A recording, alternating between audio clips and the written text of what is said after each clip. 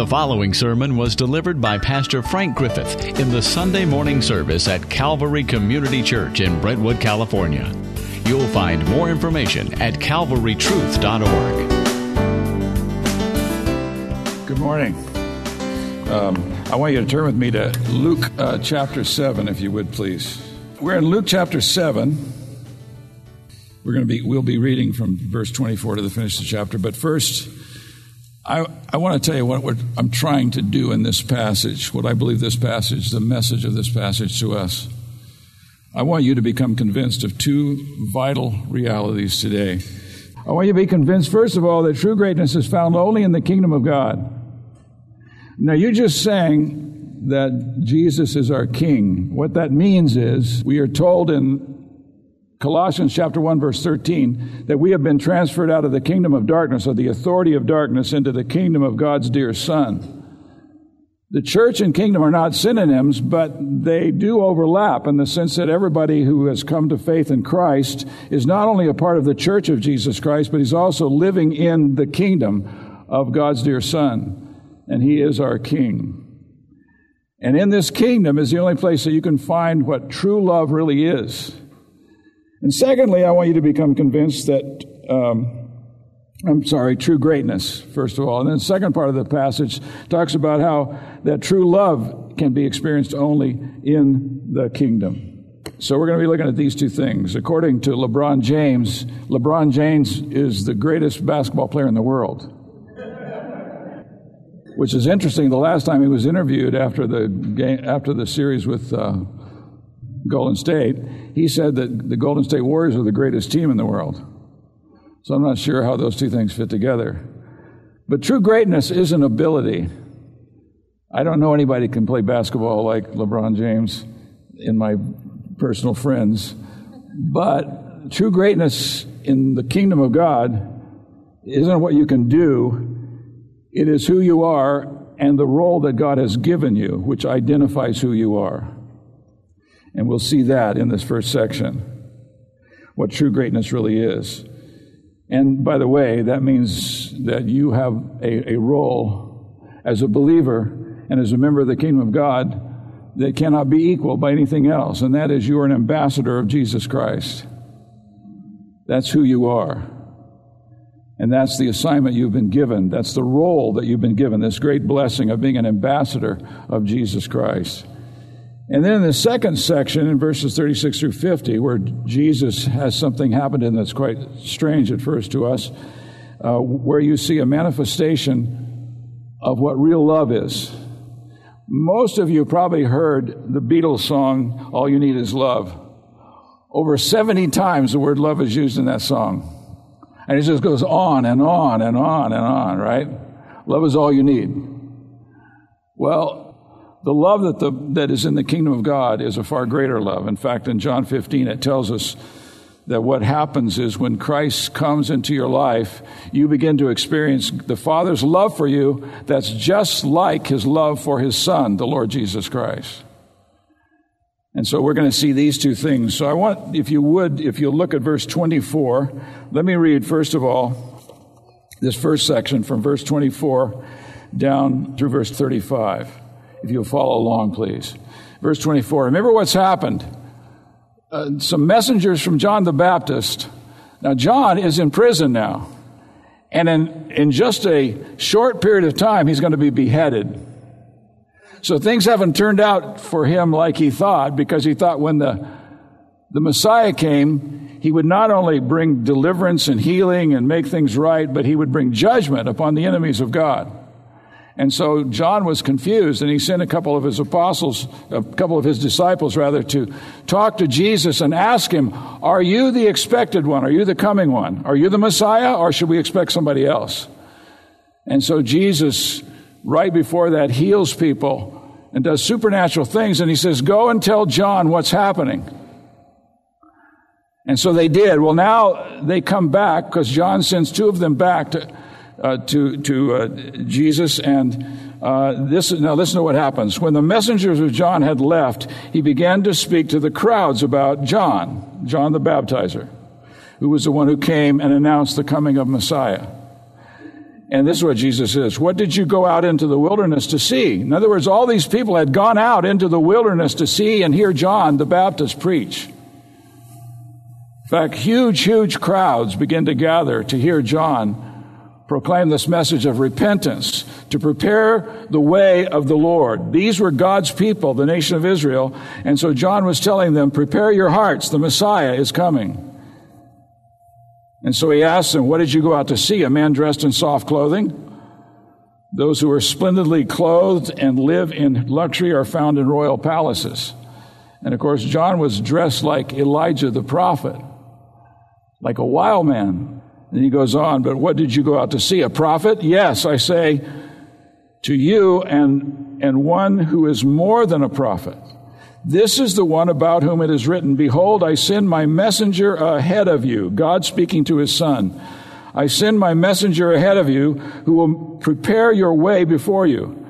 I say to you, Jesus says, among those born of a woman, that is, among humanity, there is no one greater than John.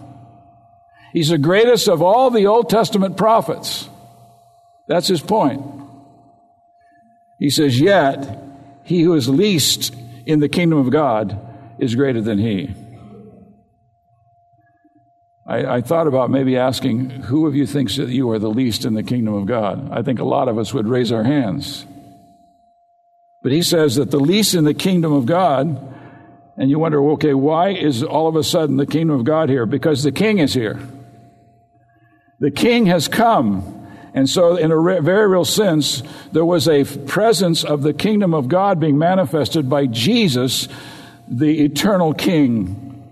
He goes on and he says, when all the people and the tax collectors heard this, now notice that, the tax collectors and the people, they acknowledge God's justice, having been baptized with the baptism of John. Baptized a host of people to prepare them for the coming of the Messiah. But none of the Pharisees or lawyers would be baptized. And notice what he says in the next verse. But the Pharisees and the lawyers rejected God's purpose for them, not having been baptized by John. And then Jesus says, to what then shall I compare the men of this generation? And what are they like? They are like children who sit in the marketplace and call to one another. And they say, we played the flute for you, and you did not dance. We sang a dirge, and you did not weep. In other words, you refused to be influenced by us. Some of you thought Bob Dylan wrote that line because it's in one of his songs. We played the flute for you, and you didn't dance. In other words, you wouldn't be manipulated by us. For John the Baptist has come eating no bread and drinking no wine, and you say he has a demon. The Son of Man has come eating and drinking, and you say, behold, a gluttonous man and a drunkard, a friend of tax collectors and sinners. Yet wisdom is vindicated by her children. In other words, the product of the ministry of the Lord Jesus Christ proves who he really is and what he's really like. Now, this is fascinating because you see these two men. First, John the Baptist comes on the scene, and the Pharisees and the lawyers reject him. They say he's not from God. Jesus comes on the scene, very different than John the Baptist, and they reject him just as much because neither one of them would do what pleased these critics because they had been sent on a mission from God, and so they were faithful. So what we're going to look at first is why is true greatness found only in the kingdom. If you notice back in verse 28, it says, I say to you, among those born of women, there is no one greater than John, that is John the Baptist. Yet he who is least in the kingdom of God is greater than he. Now, John was the last of the Old Testament prophets. I understand we're in the New Testament, but he was the last of the prophets of the Old Covenant. And so Jesus says, the very least person within the kingdom of God who believes on Christ and has come to be a part of the church of Jesus Christ and therefore is in the kingdom of God, this phase of God's kingdom, the kingdom of his dear Son, people who are in the kingdom, the least of us, which I would say that's me, and you would say probably it's you, but the least of us is greater than John the Baptist. And then we have to ask the question, well, why is John the greatest among those born of women. Why does Jesus say this? Here's the reason. His mission. His mission is to be a forerunner before him, that is, before the Messiah, in the spirit and power of Elijah. Now, if you know anything about the story of Elijah, you go back to 1 Kings and read the story, the life of Elijah, you can see that he was a man used by God, and he was not popular. There were people who wanted to kill him because he told the people exactly what God had sent him to tell them. And he did supernatural things. And so he says that John comes in the power of Elijah. In Luke 3:4, it says, as it is written in the book of the words of Isaiah the prophet, the voice of one crying in the wilderness, make ready the way of the Lord. This is what John was saying as he preached. Make ready the way of the Lord, make his path straight. In other words, worship Jesus as the eternal Son of God. If you remember when John baptized Jesus, God spoke from heaven and said, this is my beloved Son in whom I am well pleased. And so they were to respond to him as he really was, the Son of God who had come to save his people. And then in Matthew chapter 3, verses 5 and 6, it says, then Jerusalem was going out to him, that is, going out to John, and all Judea and all the district around Jordan, and they were being baptized by him in the Jordan River as they confessed their sins. They wanted to get their hearts right for the coming of Messiah. And this was amazing because this was the great majority of the people of Israel who went out to hear John. It's apparent that God's Spirit is upon him. God's hand is upon him. And he had to feel his greatness, don't you think? If thousands upon thousands of people are coming out to hear him preach out in the wilderness, this man dressed in rough clothing and living in the wilderness, and they go out to hear him. This isn't some big auditorium with cushy seats like you have here. This was out in the wilderness. And they go out. This great multitude goes out to hear him.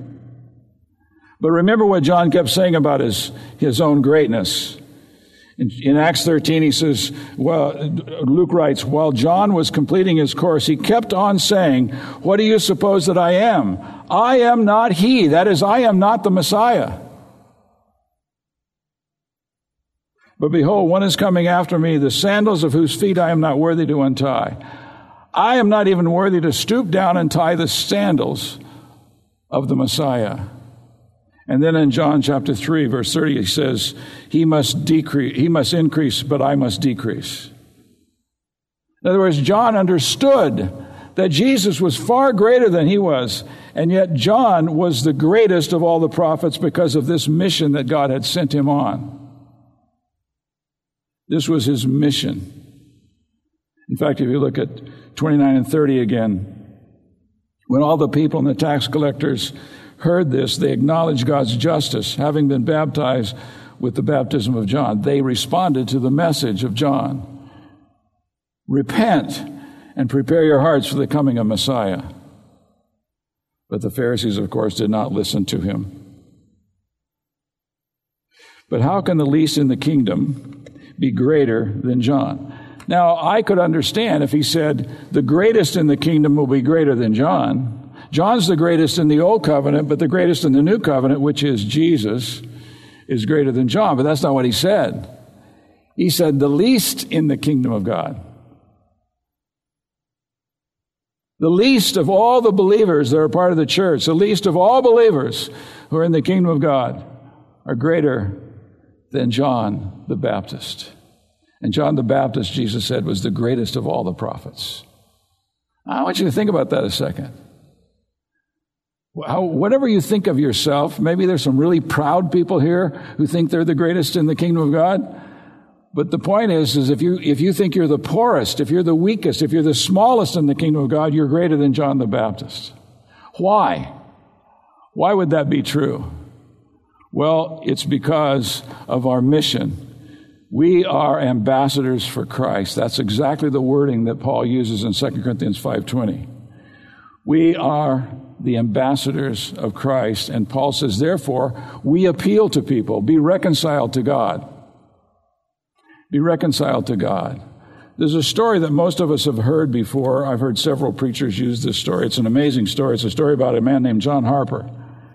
John Harper was born in Glasgow, Scotland, in about 1872, I think, something like that. And when he was 14, he had become a believer, probably at 12. At 14, he began to preach on the streets, 14 years old. In fact, he began to walk down the streets of Glasgow, and he would preach as he walked. And then he would stand on the street corner and call people to faith in Christ. Amazing. By the time he was 17, he had a reputation because he had been so fruitful in the work of the gospel. And so a pastor in London called him and took him under his wing and set him free to do the work of the gospel full time, because he had been working on a full-time job and preaching on his way home and his way to work. Preaching the gospel. You know the gospel, right? You have to know the gospel in order to be an effective ambassador of Christ. And the gospel is the good news that God created us for himself, and yet we sinned and alienated ourselves from God. And so God, in his grace, sent his Son into the world to reconcile us by coming into the world and fulfilling the righteousness that we refuse to fulfill, and by dying the death that we deserve to die on the cross. And everyone who would ever believe in him, put their trust in him, would be saved through his dying. And this is what John Harper preached.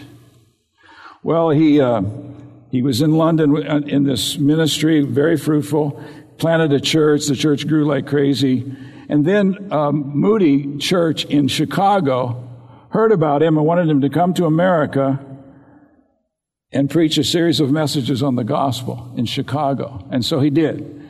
It lasted for a month. Prolonged meetings. Of course, they didn't have TVs then, and they didn't have smartphones. So when you had a conversation with a person, they actually would look you in the eye. Remember what that was like? That's been a long time, huh? My wife and I were in a restaurant the other day, and I pointed out to her, in the whole section we were in, there was not one person who was not looking at their phone. Not one. Amazing, huh? And I have to say, I plead guilty. I don't have my phone with me, so I'm not going to look at it to illustrate. About a month ago, I was looking on Facebook, and I saw an old friend of mine, and he was looking at his iPhone. And so I put a little comment under it, and I said, little children, keep yourself from idols, especially iPhones. And I got a note from Facebook, and they said, you need to understand that whatever you post is seen by everybody. I assume they thought that was hate speech or something. I don't know. But isn't it amazing that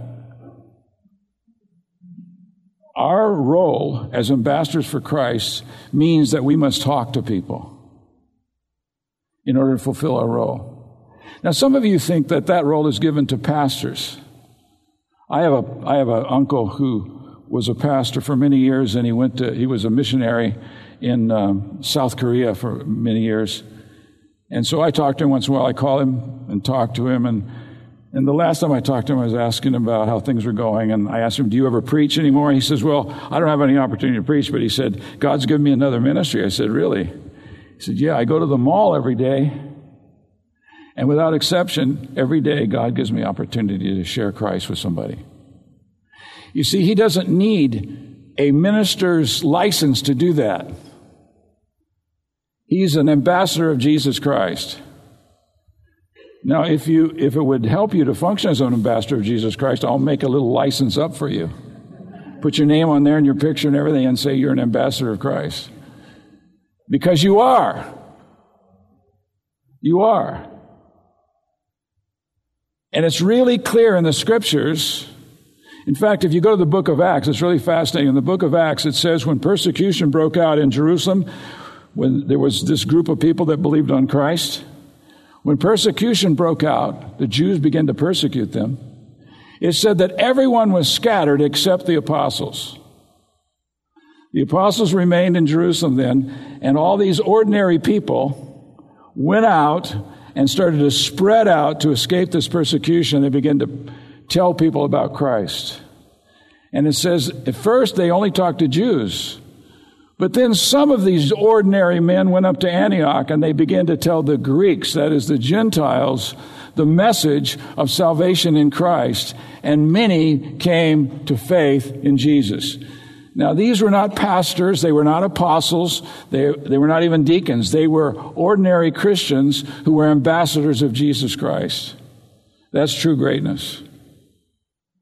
And so they took the gospel, and God saved a host of people. And from there it spread. It went west, and it came all the way to Knightson, California.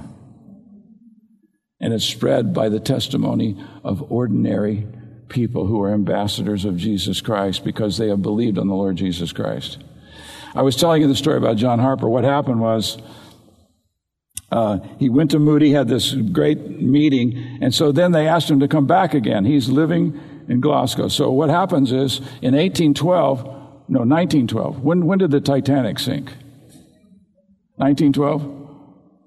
I don't know my history very well. But anyway, what happened was he got a second-class ticket and was sailing from England to the United States to go to Chicago and preach at Moody Church.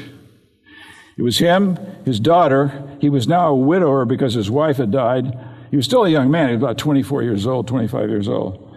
He had his little girl and one of her cousins with him, and they sailed towards America. And, of course, you know what happened with the Titanic. It hit a glacier. And so he woke his daughter up in the middle of the night and said, "We've hit a glacier. There's a ship coming to rescue us," which there wasn't. He was trying to calm her down. But he said, "But I'm going to, just as a precaution, I'm going to put you in a lifeboat, you and your cousin in a lifeboat, and I'll wait for the ship that's coming to rescue us." So he put her in the lifeboat. They gave him a life jacket. He went into the water. But then in the water, he ran into this guy who had no life jacket. So he took the life jacket off and gave it to him. And he was just holding on to some debris floating around. The only reason we know what happens next is because of the testimony of a man who met him in the water. And he wrote a tract called The Last Convert of John Harper, because he was out there floating in the water. And John Harper was floating out there, and he kept running into people, and he would say, "Are you saved yet?" Now they're in the freezing water. And he says, "Are you saved yet?" And they would say, "No." And he said, "Believe on the Lord Jesus Christ, and you shall be saved." You know where that's at, right? That's the words of Paul to the Philippian jailer. And he said, "I was out there, and Harper came up beside me, and he said to me, 'Are you saved yet?' And he said, 'No.' And he said to me, 'Believe on the Lord Jesus Christ, and you shall be saved.' And then he floated away. He got washed away. And pretty soon he started coming towards him again, still hanging on to this debris. And he said to him the second time, 'Are you saved yet? Or are you saved now?' And this guy said, 'No.' And he said, 'Believe on the Lord Jesus Christ, and you shall be saved.'" Now, that's not the whole gospel. But when you're talking to people who are drowning in an ocean, you're probably better off to say something very brief. "Believe on the Lord Jesus Christ, and you shall be saved." And he said, and then Harper lost his grip on the wood and went down and drowned. And this man gives his testimony up in Ontario, Canada, in fact, at a small meeting, and he told about this, and he said, "Right there, when I was floating on the ocean, after he said this to me and he went down, he perished, I believed on the Lord Jesus Christ, and I was saved." Now, that's a dramatic testimony, isn't it? Well, let me tell you something. The reason that God used John Harper is because, like you, he's an ambassador of Jesus Christ. And that's what you are. That's true greatness in the eyes of Jesus Christ. He has done something for you that you can't even measure.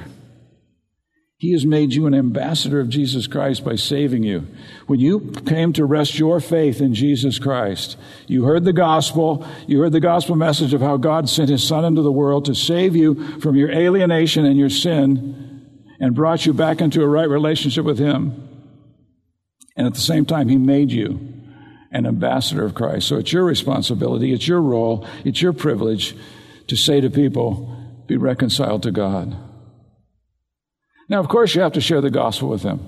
And because you're typically not going to witness to people as you're floating on the ocean, it's okay to tell them about God sending Him in the world to die for our sins. And He was buried and raised again from the dead. And everyone who comes to put their faith in Him will have their sins forgiven, and they become a part of the family of God. That's what you've been called to. You know how many Christians do that? By the latest studies, there's been 6 of them, major studies in the West, because they can't figure out why is the church not growing with the population. Guess what the results of that study is?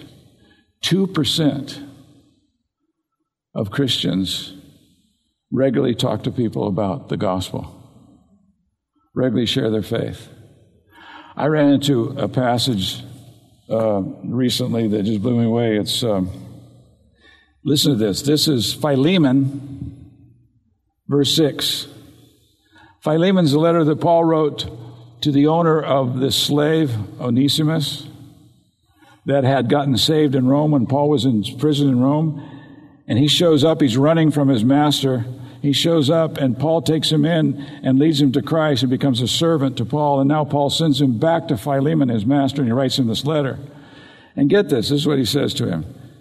He says, I pray that you may be active in sharing your faith so that you will have a full understanding of every good thing we have in Christ. I used to think until I read this verse and thought about it, that you really needed to get a very sound and strong, like Bible college education of the gospel and what Christ had done for you before you'd be an effective witness. But here Paul tells Philemon, you want to come to understand the blessings that God has given you in Christ? Share your faith. And when I thought about that is exactly true. When you start talking to people about the gospel, what happens is you get clearer on the gospel. You have to. And you become better informed about the gospel as you share the gospel with people who have not yet come to faith in Christ. And so Paul tells him, I'm praying for you that you may be active in sharing your faith. What we want in our church, what we've always wanted for the last 20 years, is we want to have an evangelism culture. An evangelism culture is a culture in which we all understand that we all are witnesses for Christ. We're all ambassadors of Christ. And we expect that if I need help in sharing Christ with somebody, I could ask any of you. Or if I wanted somebody to talk to them about Christ, I could send them to any of you, and you would share the gospel with them.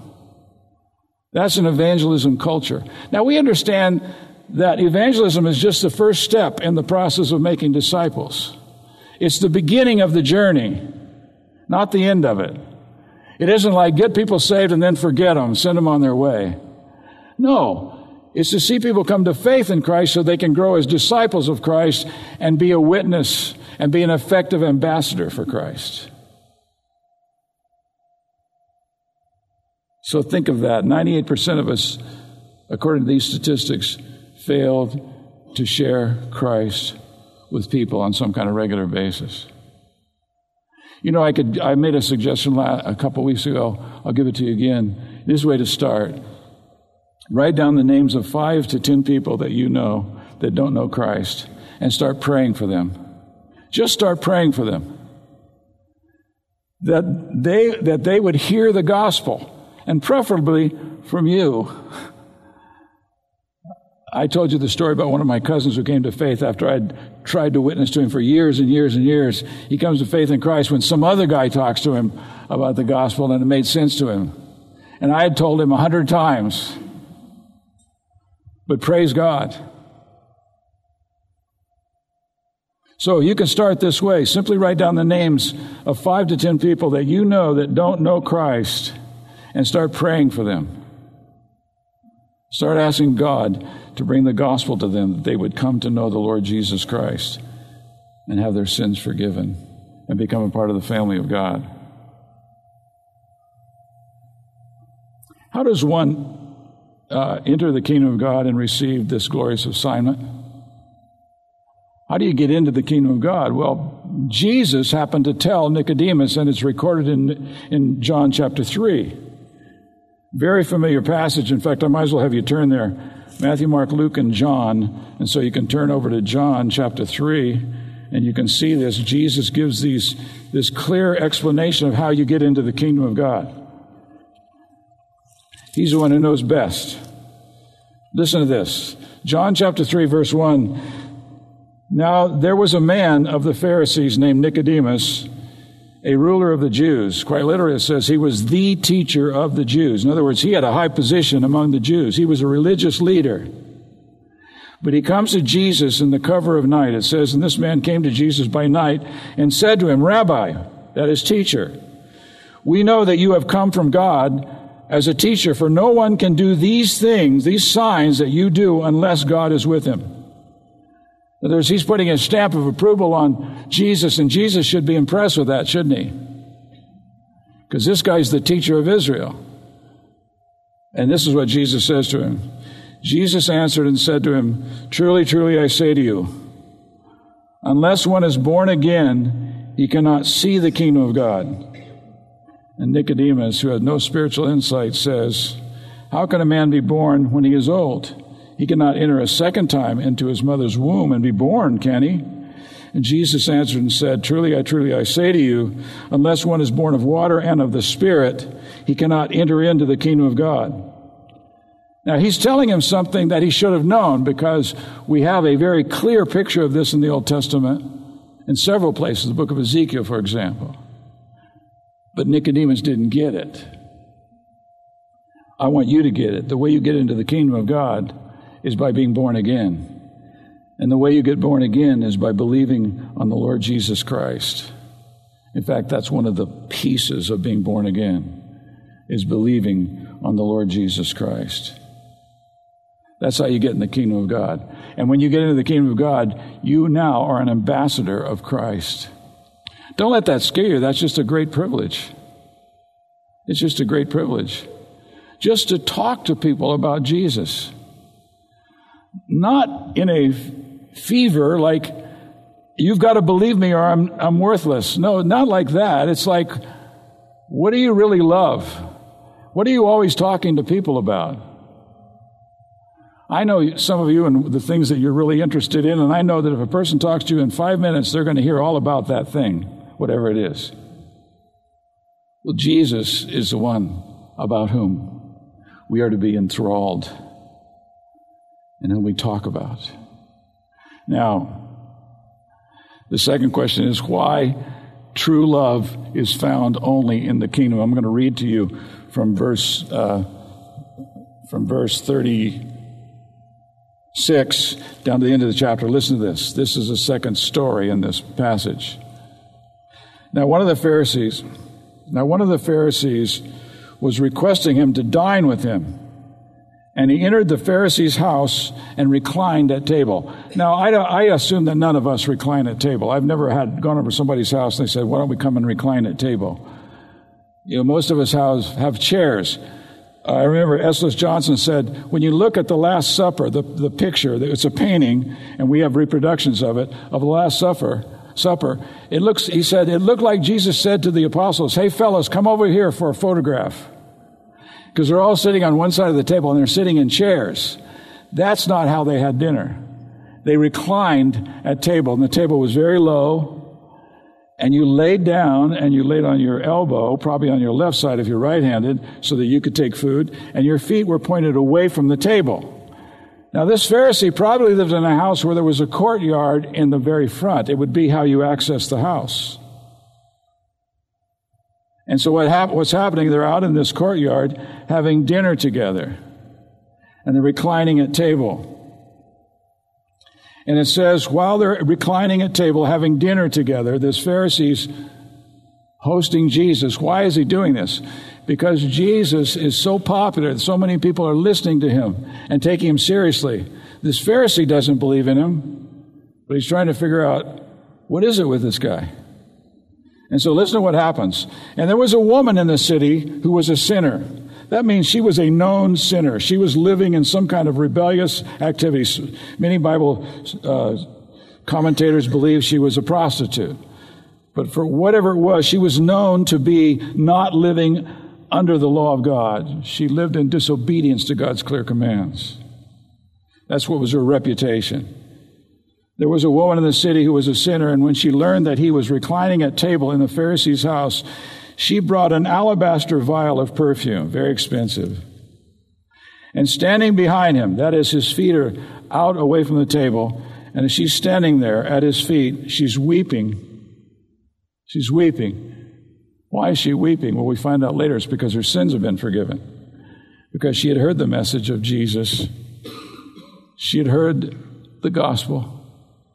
And she had believed, and she was forgiven. And she knew she was forgiven. And she was a great sinner.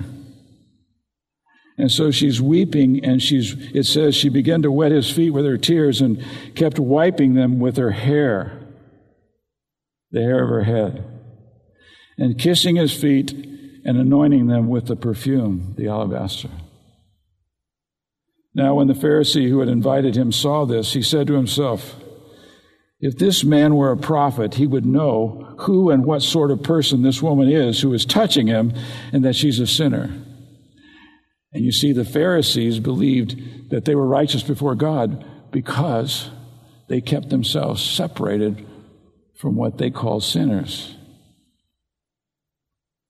And Jesus was constantly dealing with sinners, touching sinners. In fact, remember when he healed the leper and he put his hand on the leper? You're not supposed to put your hands on a leper. You touch a leper and you'll get leprosy. And then Jesus touched him. He did this on several occasions and healed him. And it says, and Jesus answered him, Simon, that's the name of the Pharisee. Simon, I have something to say to you. And he replied, say it, teacher. And he gives him a parable. He says, a moneylender had two debtors. One who owed him 500 denarii. Now, a denarii is like a day's wages. So let's say, conservatively, this 500 denarii would be $50,000. He said one owed him 500 denarii, $50,000, the other 50, which would be $5,000. And he says when they were unable to repay, he graciously forgave them both. So which of them would love him more? Now, you got to understand, Simon did not believe he was a sinner at all. And he certainly believed this woman was far, far away from the God that he was close to. And Simon answered and said, I suppose the one he forgave more. And he said to him, you judge correctly. Turning towards the woman, he said to Simon, do you see this woman? I entered your house and you gave me no water for my feet. Now, there was just a common courtesy in that day, in that setting, if a person came to your house to have your servant wash his feet, or at least if you weren't rich and didn't have servants, you had to give him water. And the hospitable thing to do would be to wash his feet. It was the role of the lowliest servant. Remember, this is what Jesus did at the Last Supper to his disciples. Remember that? That he washed their feet. And he says, you didn't even give me water to wash my feet. And she wet my feet with her tears and wiped them with her hair. You gave me no kiss. That it was a common greeting. You brought somebody to your house, they came in, you greeted them with a kiss. Kind of like us shaking hands or giving somebody a hug. He says, but since the time I came in, she has not ceased to kiss my feet. You did not anoint my head with oil, but she anointed my feet with perfume.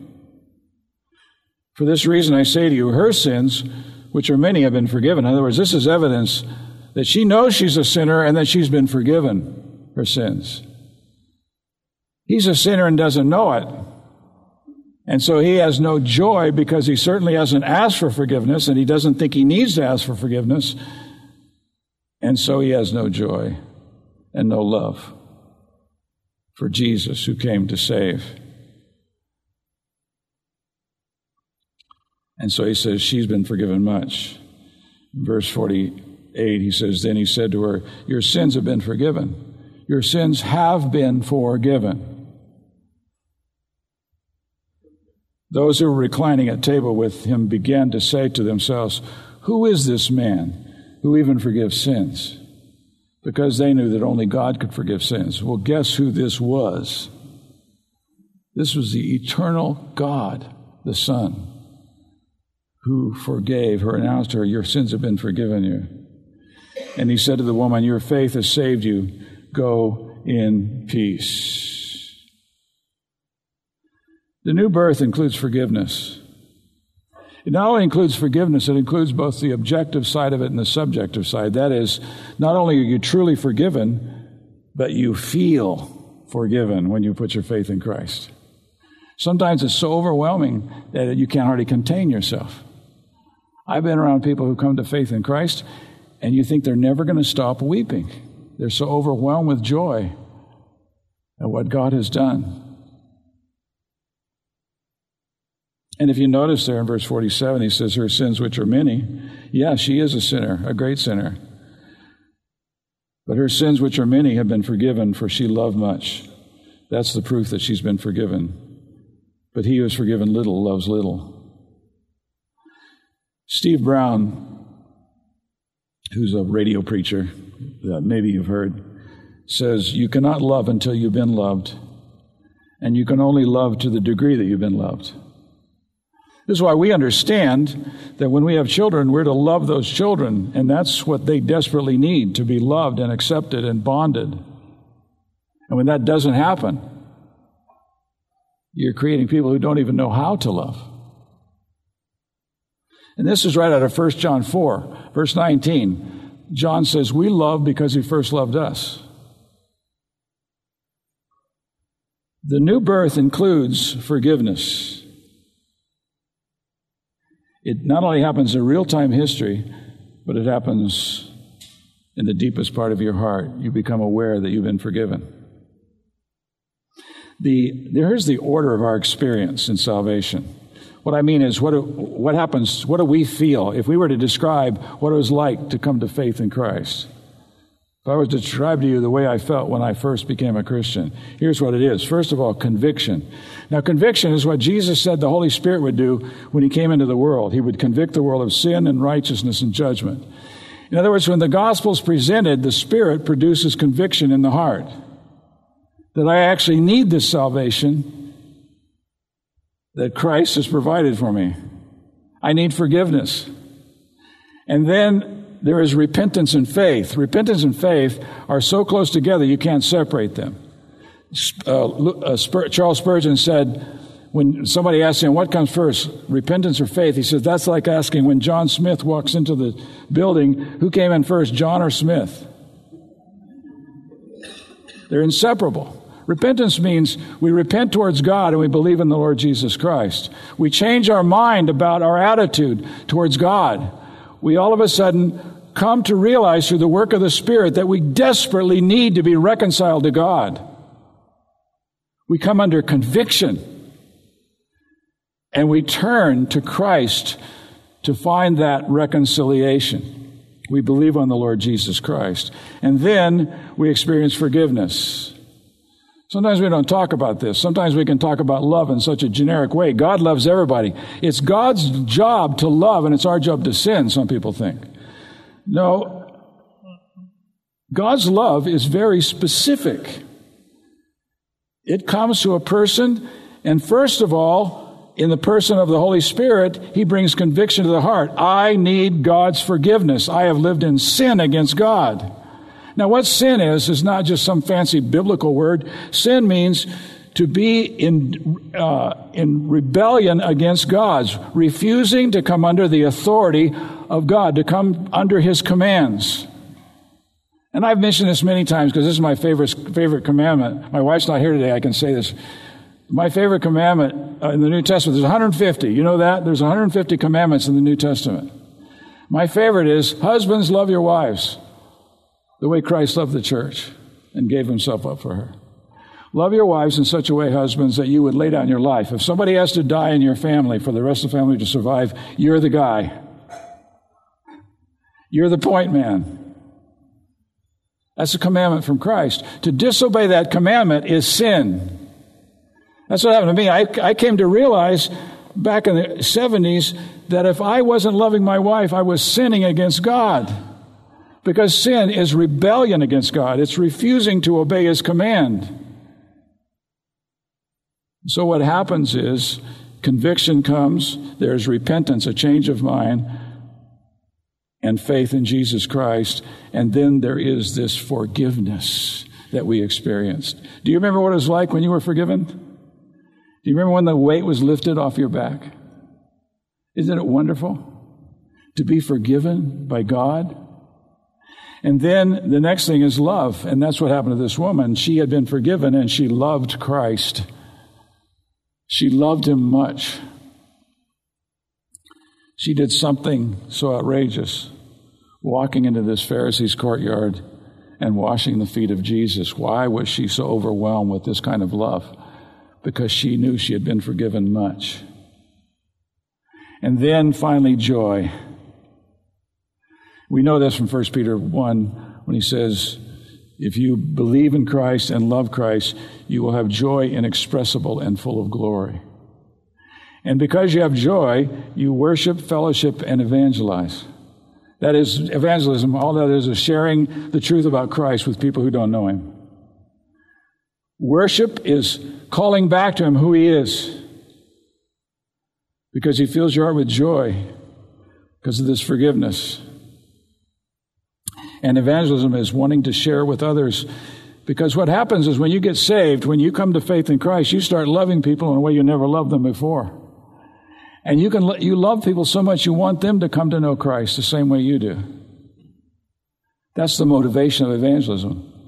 It's love for God and love for people. You want them to come to know the joy that you have come to have. There's an amazing passage in Isaiah 38. I got a second. Turn back to Isaiah 38 for just a second. Isaiah 38. This is the passage where he talks about Hezekiah. We used to do this when I was kids. If you wanted to find out if somebody knew the Bible, you'd say, hey, have you ever read Hezekiah 1? Well, there is no Hezekiah 1. There's no book in the Bible called Hezekiah, but Hezekiah is a real person in the Bible. And in chapter 38, he's told by God through Isaiah that he's going to die. And he begins to pray and repent and call out to God. And God extends his life, and he sends Isaiah back to him and tells him he's going to extend his life for 15 years.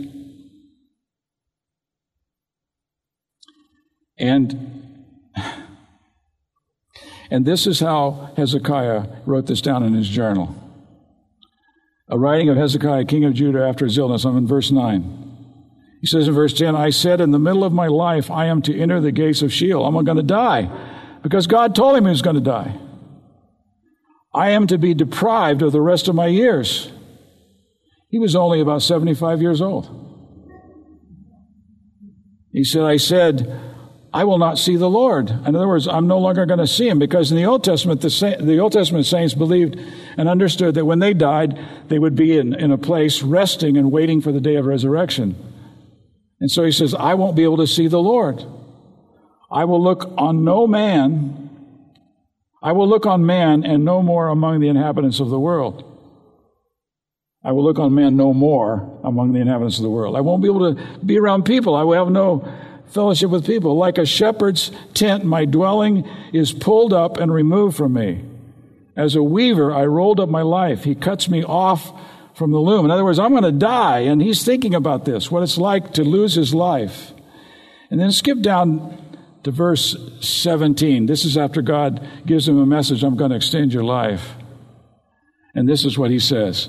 Lo, for my own welfare I had great bitterness. Why did God allow me to go through this? For my own welfare. Here's a biblical truth. When you suffer, as a believer, God says He wants you to understand this. He's going to do good through it. He's going to bring about good benefits through your suffering. And so Hezekiah understands this. He says, it was for my own welfare that I had this great bitterness. It is you, he's talking to God, it is you who has kept my soul from the pit of nothingness. For you cast all my sins behind your back. In other words, I'm not suffering for my sins because you cast all your sins behind my back. You know what that means? That means forgiveness. You forgave my sins. Why does he say fling them behind you? Quite literally, fling them behind your back. Well, the word he used there that's translated behind my back it means a crevice in your back. It's between the shoulder blades. You know where that is? You haven't seen it lately, have you?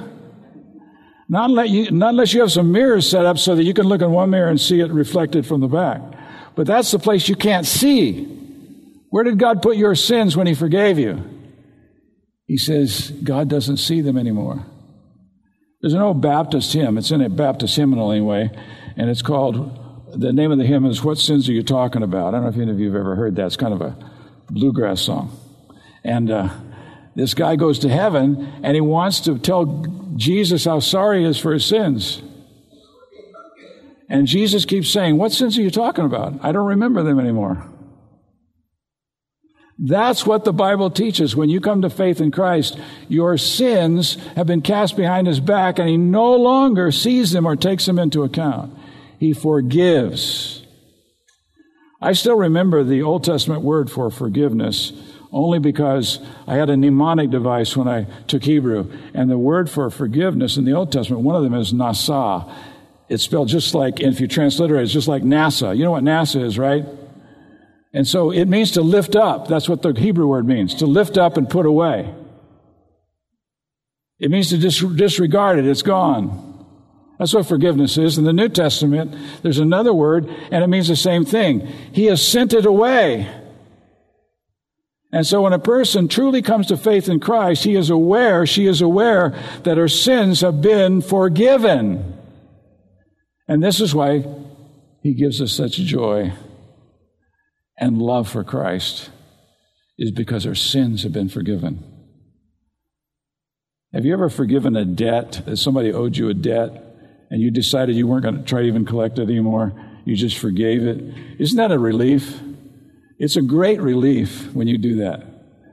It's like I don't ever have to hint at it anymore. I don't have to say anything about it anymore. I have forgiven it. God has forgiven the sins of His people. And the reason we have joy and love for Christ and joy in Christ, is because our sins have been forgiven. D. Martyn Lloyd-Jones says, the greatest help in evangelism is Christians living like Christians. Christians living in love for Jesus Christ because they've been forgiven. That's the greatest testimony. Peter says, be ready as a people. He says, you, plural, be ready to give an explanation of the hope that lies within you. You, the church. What is that hope? I've been forgiven. We've been forgiven. When we stand before God, we're not going to be apologizing. We're not going to be feeling bad because we're there. We've been forgiven. And so we sing this song that we have sung. There's Isaiah 38, I could have showed you. But we just sang this song, I'm forgiven because you were forsaken. I'm accepted, you were condemned. I'm alive and well, your spirit is within me because you died. Singing this to Jesus, you died and rose again. Well, notice this. This is kind of what's called a chiasm. That is that the first word, forgiven, actually relates to the word condemned.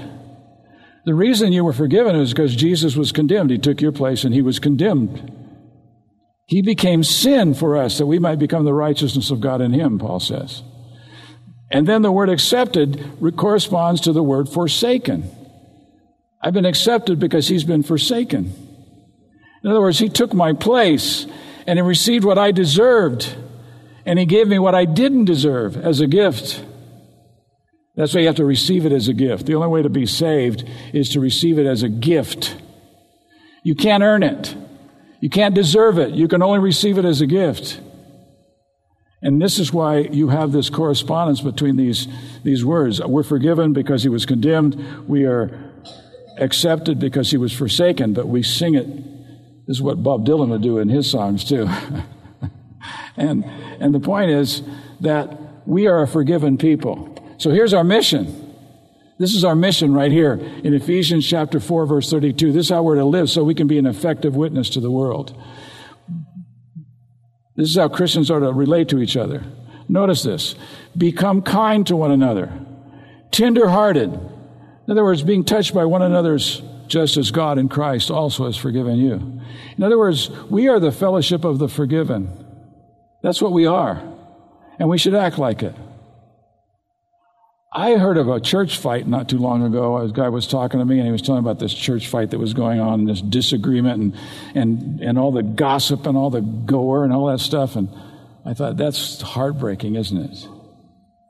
We're the fellowship of the forgiven. Are you ever going to be wronged in a church? Of course. Because whether you know it or not, all these people sitting here are sinners saved by grace. They have the capacity to offend you. In fact, John says, if we say that we don't have sin, if I say that I can't sin, there's a group that teaches that you can come to the place, you can have an experience where you can never sin again. Don't get around those people. They're scary. They'll do you damage.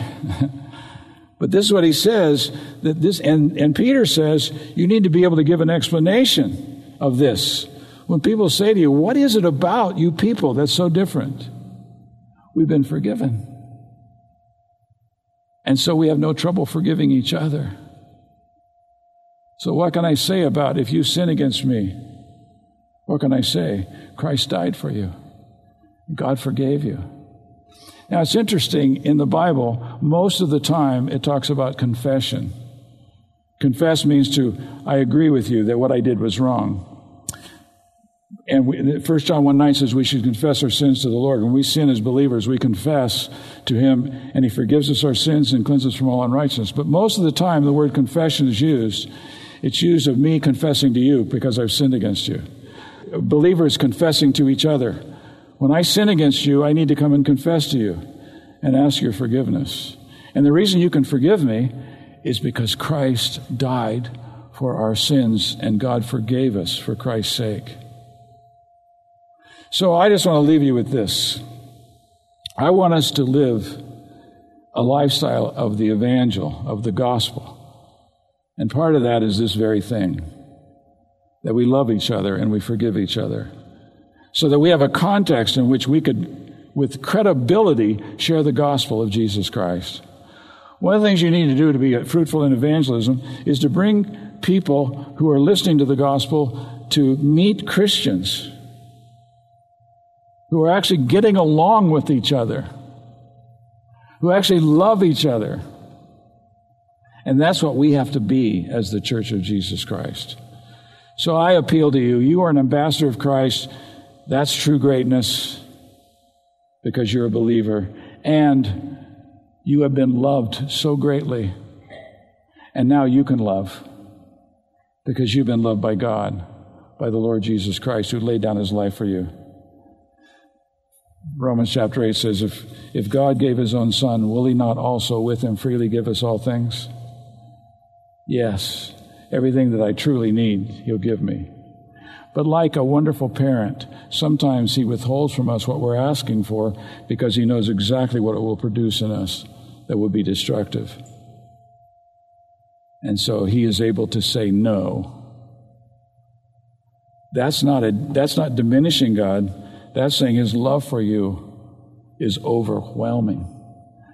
So recognize your own greatness because you are an ambassador of Christ. And dwell in the love of God in Christ Jesus and allow Him to use you to love others. Let's pray. Our Father, we are a needy people. We've been blessed with the gospel and the fruit of the gospel. We've been forgiven. We've been given life eternal. We've been made a part of the family of God. We call you Father, and we know that you hear us. So I pray, God, that you would stir our hearts about this calling that you've put upon our lives to be ambassadors of Jesus Christ, to be spokesmen for him.